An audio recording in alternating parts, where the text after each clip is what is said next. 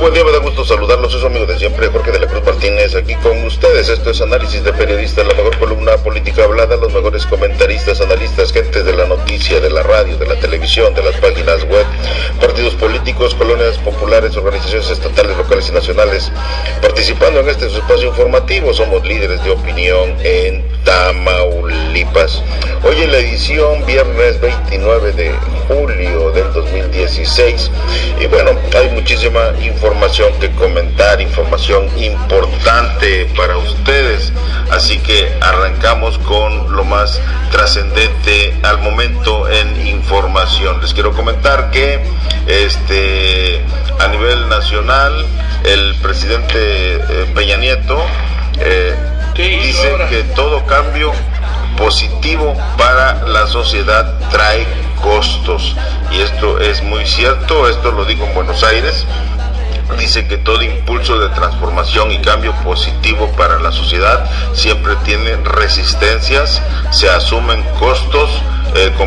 Compartió el presidente Peña Nieto a su homólogo y anfitrión Mauricio Macri allá en Buenos Aires, Argentina. Y esto es cierto, me supongo que él se refería precisamente a las reformas estructurales que que nos van a aumentar otra vez la gasolina ahora en agosto, señor. Que están siendo criticadas. Es buena. Digo, es que tenemos que avanzar, no podemos mantenernos. Tenemos que enseñarnos a gastar mucha lana, señor. El que gasta mucha lana porque tiene mucha lana. Pues si te la dan barata, pues no te vas a acostumbrar a vivir con un peso. Ya hay más de 60 millones de pobres en México, gracias. Bueno, ahorita le voy a enseñar una información, a ver, para que usted vea que no es cierto eso que usted dice. Pues sucede que el Partido de la Revolución Democrática es un partido estancado, rezagado y en plena crisis. Por otro lado, Morena se ha posicionado como la mejor oposición, dice el líder perredista Héctor Bautista, de la corriente perredista Alternativa Democrática Nacional, ADN, calificó de estancado, rezagado y en crisis su partido por falta de institucionalidad y problemas internos, mientras que Movimiento de Regeneración Nacional, Morena, se ha posicionado como una de las mejores opciones de izquierda. Los votos lo han comprobado. Entonces, esto, aguas, está hablando bien, ya la oposición, ya no que lo hable el peje, que lo hable gentes externas o alternas. Esto es bueno, así que va a ponerse buena las campañas que vienen, que es el 18. El 18 se atraviesa el año que entra la del Estado de México, Nayarit y me falta otro. Bien, ok. Y bueno, le quiero comentar a raíz de lo que usted decía de nuestro amigo el presidente Peña Nieto. Aquí le voy a pasar algunos datos dentro de este cumpleaños, 50 años de Enrique Peña Nieto. Fíjese que casi cumplió igual que yo. O sea, tiene suerte, fíjate, haber nacido cuando yo nací. Eso no cualquiera lo hace, así es. Y bueno, las cifras sobre temas económicos ahí que han ocurrido en el transcurso de más de 3 años de gobierno de Peña Nieto. Y bueno, Peña Nieto es en lo que se está manejando. El Producto Interno Bruto, el PIB, creció 2.6% promedio desde el 2013 hasta el primer trimestre del 2016. Esto bueno, no. Es que no se puede en el plan del PEG, en el plan del PRD. Estas son cifras. Digo, si fuera mentira no las publicarían. ¿Quién las da esas cifras? Estas las están dando de Expansión, un medio famoso internacional. Sí, pero ¿a poco ellos hacen la medición? No, las checan, te vas a cada dependencia. Por ejemplo, las inversiones extranjeras directas, ahí sí disminuyó el 2.62%. Los ingresos tributarios del gobierno federal se incrementaron 29.64%. Esto es bueno, fíjate que los impuestos los cobren, porque mucha gente no quiere pagar. Las importaciones de gas natural, fíjate, importaciones pasaron de 1.289 millones de pesos, 1.289 millones de pesos de pies cúbicos en el 2013 a 1.418 millones de pies cúbicos al 2015. O sea, estuvo mejor. Las pérdidas en Pemex pasaron de 169 mil millones de pesos en el 2013 a 712 millones en este 2015.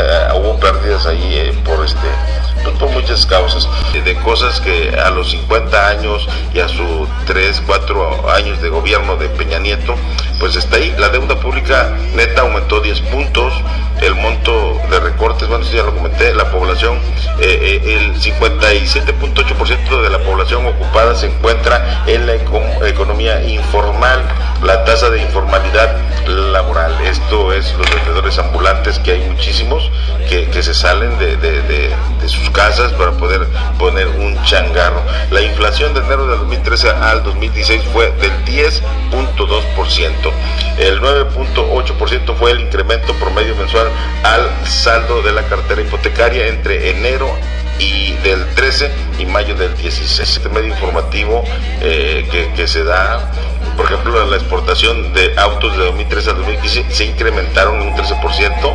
El Banco de México, Banxico, ha ajustado en 7 ocasiones la tasa de referencia de 2013 al 2016 y así sucesivamente. Entonces, esto es lo que tenemos, esto es lo que está pasando a nivel nacional, internacional. Y bueno, el país, nos da mucho gusto estar precisamente transmitiendo en vivo y en directo desde Tamaulipas, México. De este estilo, maestro, de radio por internet. Pues sí, tenemos esa suerte de haber iniciado este proyecto millonario. Nadie lo tiene. Hay ya como 5 o más. No, tenemos que 2 y medio, 3, ¿no? No, yo con la página tengo 5 y siempre ha sido lo mismo. Hacemos el programa. Siempre ha sido lo mismo. Pues sí, siempre. Sin pagarnos. No, pues es lo que no me gusta. Se está guardando su colchoncito ahí, señor. Es un guardadito que está en la bolsa de valores, pero allá en Nueva York tiende pueden perder o pueden ganar. Aquí todo depende de cómo se manejen ustedes. Así están las cosas. Oscar Alvizo, corresponsal del periódico, más bien no, dueño y editor del portal informativo más famoso de Tamaulipas, tamaulipasenlared.com, así como también presidente plenipotenciario de la UPD, Unión de Periodistas Democráticos en Tamaulipas, y actualmente secretario nacional de protección a periodistas. Maestrazo, pues me da gusto verlo, saludarlo y saber que usted está trabajando. ¿Cómo está? ¿Qué es lo que hay que hacer o cómo van las cosas, señor? Muy buenos días, buenas tardes, buenas noches, dependiendo cuando nos visiten, cuando vean este programa.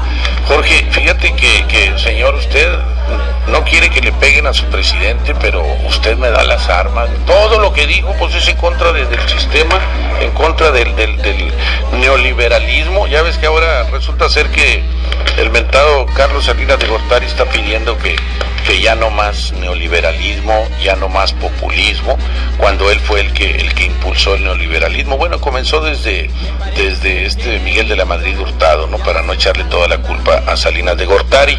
Pero Jorge, fíjate, bueno, aquí está la nota, fíjate, acaba de renunciar el encargado del INEGI, Jorge, por el problema que se dio. Es mentira todo eso de que hubo aumento de trabajo, de riqueza en México. Todo resultó ser falso. Se amafiaron el INEGI, que es el Instituto Nacional de Estadística, Geografía e Informática, y la gente del Coneval. El Coneval es el Consejo Nacional de Evaluación. Bueno, ahí ellos, yo no sé cómo le hicieron, sacaron una nueva metodología para definir quién sí y quién no está en pobreza y en pobreza extrema, y dijeron, no, ya México acabó con la pobreza, ya mejoramos un 10%, 9% por ahí. Sacaron datos ellos de la bolsa. Entonces pues obviamente, pues si las condiciones lo vemos a diario, mucha gente sin empleo, mucha gente que vive en condiciones de verdad deplorables económicamente hablando, y resulta ser que esta gente nada más se saca de la bolsa la presunta disminución de la pobreza. Y viene una nota en un periódico de circulación nacional: rueda cabeza en el INEGI por lío en cifra de pobreza. Está muy chiquita la letra, no la alcanzo a ver, señora, pesar, necesito otros lentes, pero no, es que si lo amplío se pierde. Miguel Juan Cervera dice, renunció a la Dirección General de Estadísticas este señor del INEGI. ¿Por qué? Porque falsearon la información, Jorge, para decir que en México ha avanzado en el último año, que se acabó la pobreza, que se disminuyó, cuando es completamente al contrario, ¿no? La situación, cada día el pueblo de México está más empobrecido. Y vamos a hablar de eso que habla Enrique Peña Nieto, que cuando hay, ¿qué dijo? Planes positivos o programas positivos, se genera resistencia. Críticas. Sí, críticas. El peje no puede ver que le vaya bien compramos un avión, y se molesta el peje, ya lo quiere vender. Que no lo tiene ni Obama. Pero fíjate, Jorge, nada más, a ver, vamos analizando las palabras de Enrique Peña Nieto. Cuando se generan programas o cambios positivos, ¿quién define cuando un programa o un proyecto es positivo o no es positivo? ¿Él? Claro. Pues él, pero él no tiene capacidad, señor, usted lo sabe bien. El señor presidente no está solo, tiene todo un equipo de profesionales en la materia, asesores, y lo tiene Obama, y lo tiene Putin, y toda la gente, los grandes líderes en la urbe tienen gente asesor, porque lógico que Peña Nieto es abogado, él es valor de leyes y es experto, pero en cuestiones económicas o en cuestiones de otro tipo tiene que tener sus asesores. Entonces ahí están los resultados de las ¿cómo se llama? Reformas. Las reformas están siendo señaladas en el extranjero como unas mejores, que están en proceso, todo en proceso para un acomodo. Y vemos ahorita las broncas que hay, por ejemplo, en Europa, que hay muchas broncas y que ellos son más elevados económica y en cualquier posición que nosotros como México. Entonces nosotros tenemos que pagar esa cuota. Vamos a empezar, pero hay que enderezar el rumbo.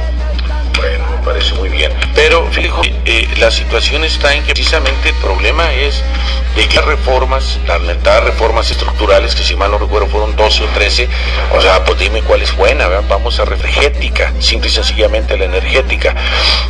Ahora el 1 de agosto, le digo para que vaya y llene el tanque de su carro, señor, porque ya el 1 de agosto le va a costar 50 centavos más el litro de gasolina, la que ponemos los pobres, ¿verdad? La magna, o usted pone premio, no, pone de la verde. Bueno, le va a costar 50 centavos más.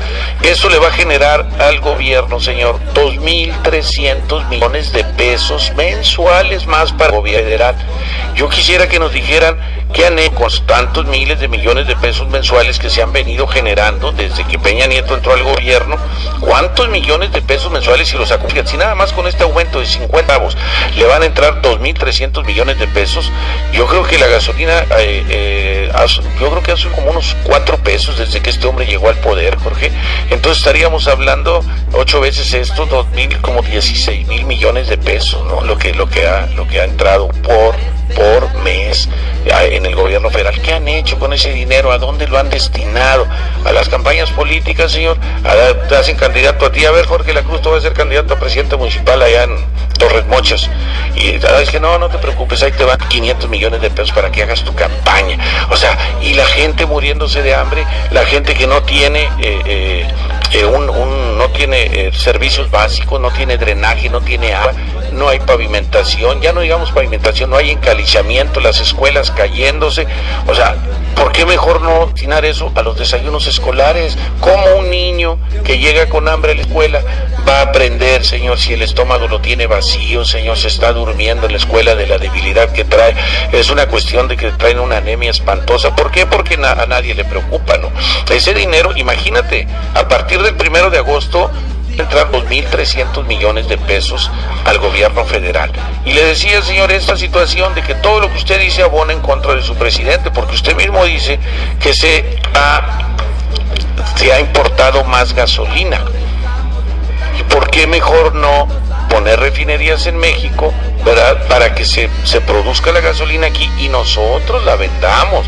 ¿Por qué tenemos que depender del extranjero si nosotros somos productores de petróleo? Yo voy de acuerdo, por ejemplo, Libia creo que no tiene petróleo, países de Sudamérica, de por ahí, no tienen petróleos, en absoluto, no hay petróleo.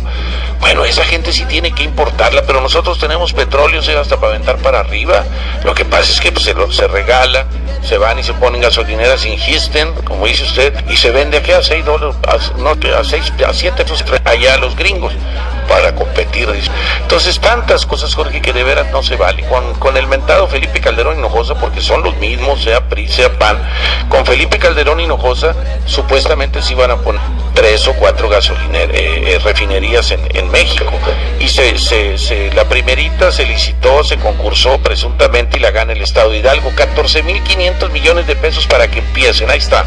Lo único que hicieron fue circular el predio donde iba a estar esa presunta refinería, y hasta la fecha, Jorge, hasta la fecha no hay esa refinería, ni existe. En aquel entonces, si mal no recuerdo, era Miguel Ángel Osorio Chong el gobernador del Estado de Hidalgo, y ahorita el señor es secretario de Gobernación, presuntamente va a ser candidateable, presidenciable en el 2018. ¿Dónde va el país con esa gente, Jorge? O sea, no puede ser, señor. No siga usted defendiendo lo indefendible, señor. Nada más lo que es. Ahí están los datos, usted los dio, los datos, yo no los di, usted los dio, y la muestra está de que todo está manipulado en la renuncia de personaje de la institución del INEGI, pues. O sea, ¿por qué? Porque falsearon información, Jorge. ¿Cómo se atreven a falsear la información? Y lo peor de todo es que ya se perdieron todos los datos históricos. Ya no va a haber manera ahora de poder decir en cuánto está la pobreza, porque desaparecieron todo, hicieron una nueva metodología para definir cuándo se es pobre y cuándo no se es pobre. Una metodología que tenía toda la vida, y nada más, ¿sabe, compadrito? No nos conviene que estés dando datos. ¿Por qué no? A ver, vamos, ¿qué pregunta es la que haces para ver si la persona es pobre o no? No, pues esta. Pues ya no la hagas. Ahora haz esta otra. O sea, acomódame los números a manera que salgamos, que ya terminamos con la pobreza. Si había un 48%, por decir algo, en porcentaje de pobreza, que baje al 38% la mano. Sí, jefe, lo que usted diga. ¿Por qué? Porque depende de los funcionarios. Pues el del INEGI, ¿usted cree que no va a hacer lo que Peña Nieto le diga? Mire, señor, viendo toda esta situación, lo que está pasando, lo que usted está criticando, usted yo de repente no entiendo. No capta, necesitamos que capte bien cómo está esta situación. Habla de la lana que está saliendo, que a dónde va, que pasó y que debería irse por acá. El dinero se está haciendo en calles, carreteras, puentes, se están comprando equipos. ¿Cuántas calles se han hecho aquí en Río Bravo? No, es que es en todas partes. Pero aquí en Río Bravo, no es por poner un ejemplo. Esa es una parte. La otra parte habla de la pobreza. Cuba está hecho garras y que supuestamente está bien. Venezuela, ahí se andan peleando por los alimentos, que no hay ni frijolitos para comer. Aquí en nuestro país, el negocio de la gente es la pobreza. La gente no quiere trabajar, la gente puede poner, ahí está, aumentó el comercio informal, la gente puede poner un tianguis, puede poner un negocio, unos barrotes, o sea, cualquier cosa para ir adelante, más gente sea, todos trabajan y todos sacan para vivir bien. Lo que pasa es que a veces la gente no está haciendo lo propio. Ahora, el gobierno, entre los programas esos de oportunidades, progreso y todo eso, les está dando un mundo de lana. Hay señoras que no trabajan y que tienen 5 huercos y les dan 5,000 pesos por mes, que es mucha lana. Y la gente, ¿sabes qué hace con esa lana? Se la pistean, se la toman, compran caguamas. Entonces, no es posible, mientras el chamaco se sigue yendo sin almorzar, como dice usted, pero no es por culpa del gobierno. El gobierno le da todo barato, le regala, los beca a los chamacos. Yo he visto madres de familia que agarran la beca del chamaco y se la gastan en otras cosas, en pinturas, para el pelo, para la cara, se cortan las uñas, y no también para la caguama, le dan una feria al matadorcillo. No es posible, esto sí es malo. Entonces, sí hay apoyos, y aquí no hay pobres. Usted váyase, yo siempre he insistido, váyase al sur de nuestro país, ahorita en donde hay broncas allá, que los profesores tienen secuestrados aquellos estados de Oaxaca y todo eso. Vaya usted, y la gente no es pobre, pobres somos nosotros, Usted tiene cuántos, 3, 4 carros ahí en su casa y es pobre, señor. Y aquellos de allá que andan con chanclas y con pantalones, a lo mejor hasta de manta, como si fueran indígenas, no son pobres. ¿Y saben por qué? Porque el más menos tiene 10 hectáreas, yo ya quisiera tener 1 hectárea, pero el más menos tiene 10 hectáreas para sembrarla. ¿Y sabe cuándo la siembran? Nunca, no le meten. Hay cuánta tierra ahorita, si usted ve por todos lados, hay, pero extensas cantidad de tierra que no es utilizada. Se pueden sembrar hortalizas, se pueden sembrar maíz, se pueden sembrar muchas cosas para poder reactivar la economía y la gente no quiere jalar. El negocio es estar en su casa. Ahorita vamos a una colonia y vemos gente que ahí están acostados con la caguama y con la música todo lo que dan. Entonces no hay pobreza, la gente tiene lana, el problema es que no quiere trabajar.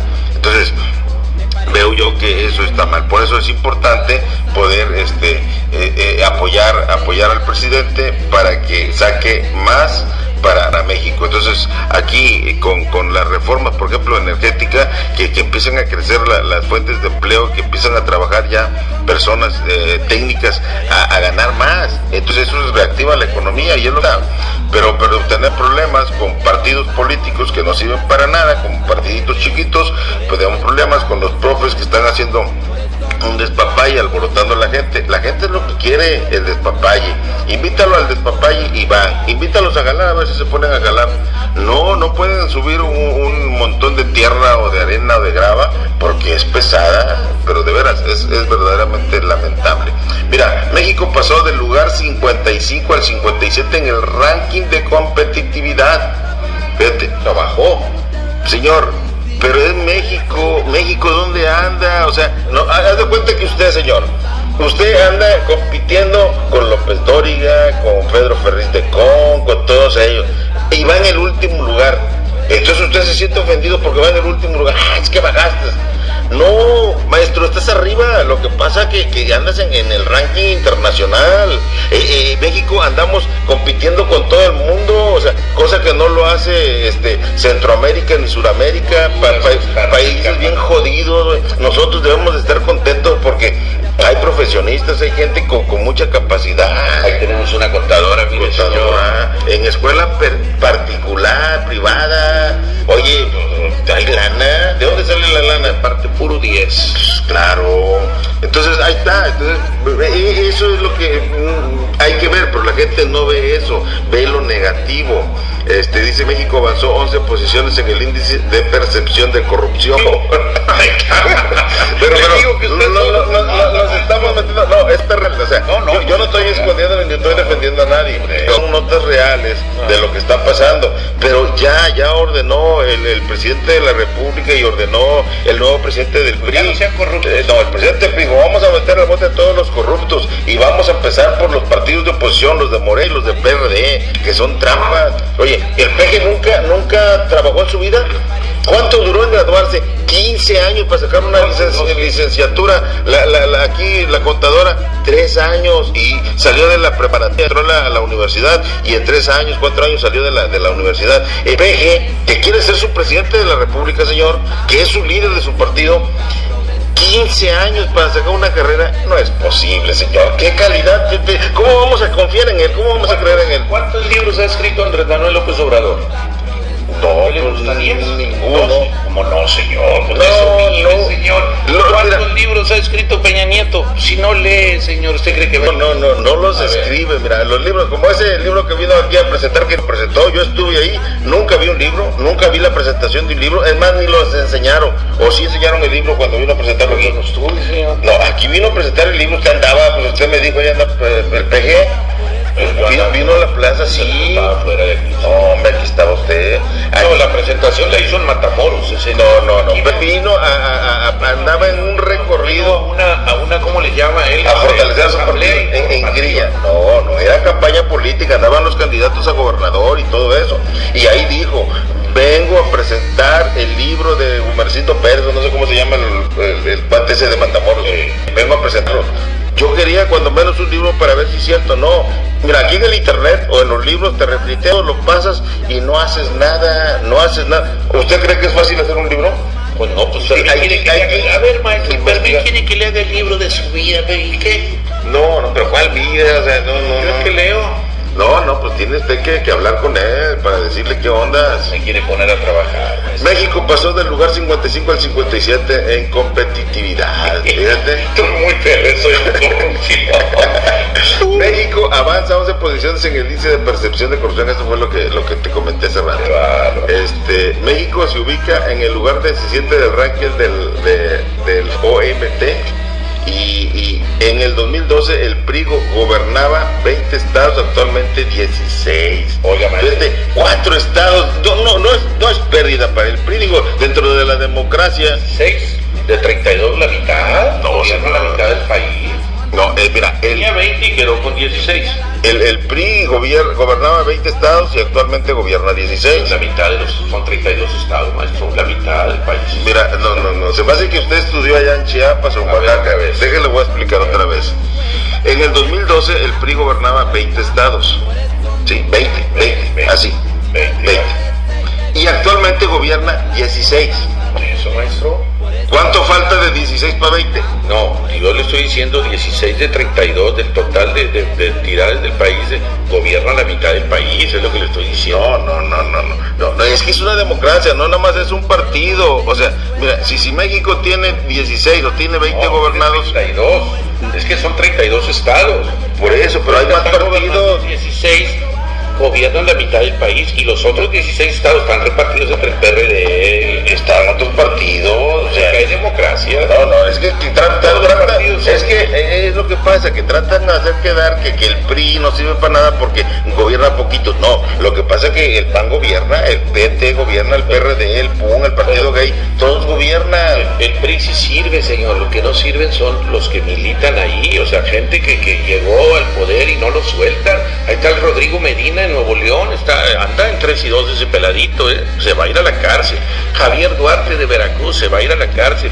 César Duarte, el de Chihuahua, va para la cárcel. Roberto Borge Angulo, el de Quintana Roo, va para la cárcel, o deberían de ir para la cárcel, pero no, los premian. Ahí está Fidel Herrera Beltrán, el que dejó en su lugar a Javier Duarte ahí en Veracruz, es cónsul, no sé dónde, vete para allá. ¿Y cuánto cree que gana el señor? No gana 10,000 pesos como usted, de menos se levanta unos 150 o 200 mil pesos y todo pagado aparte.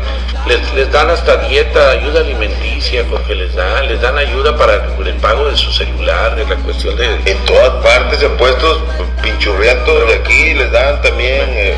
malamente, señor, ¿por qué les tenemos que dar el pueblo? ¿Yo por qué le tengo que pagar a usted su celular? A ver, suponiendo que usted fuera regidor, ¿por qué le tengo yo que dar a usted para que usted le hable no sé dónde usted hable? Es que es la función pública, la función pública es todo. ¿Pero para qué habla usted con sus matadores? No, es para hablarle a la ciudadanía, a los vecinos. Usted está en Sede Sol y tiene que hablarle a todos los comités, le tengo que comprar a usted un celular y bueno, de esos tipo tableta para que usted hasta lo vea en la imagen. Estoy de acuerdo.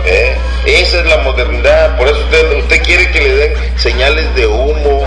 No, hombre, no es posible. Mire, señor, ahorita que decía usted de que el comercio informal, que ahorita cualquiera puede poner un tianguisito por ahí. Mire, señor, gracias, señor presidente Enrique Peña Nieto, por enviar a la policía a capturar a los verdaderos ladrones en este país. Gracias por encarcelar a esta mujer. Estoy seguro que hacía mucho daño al país. Mover a México.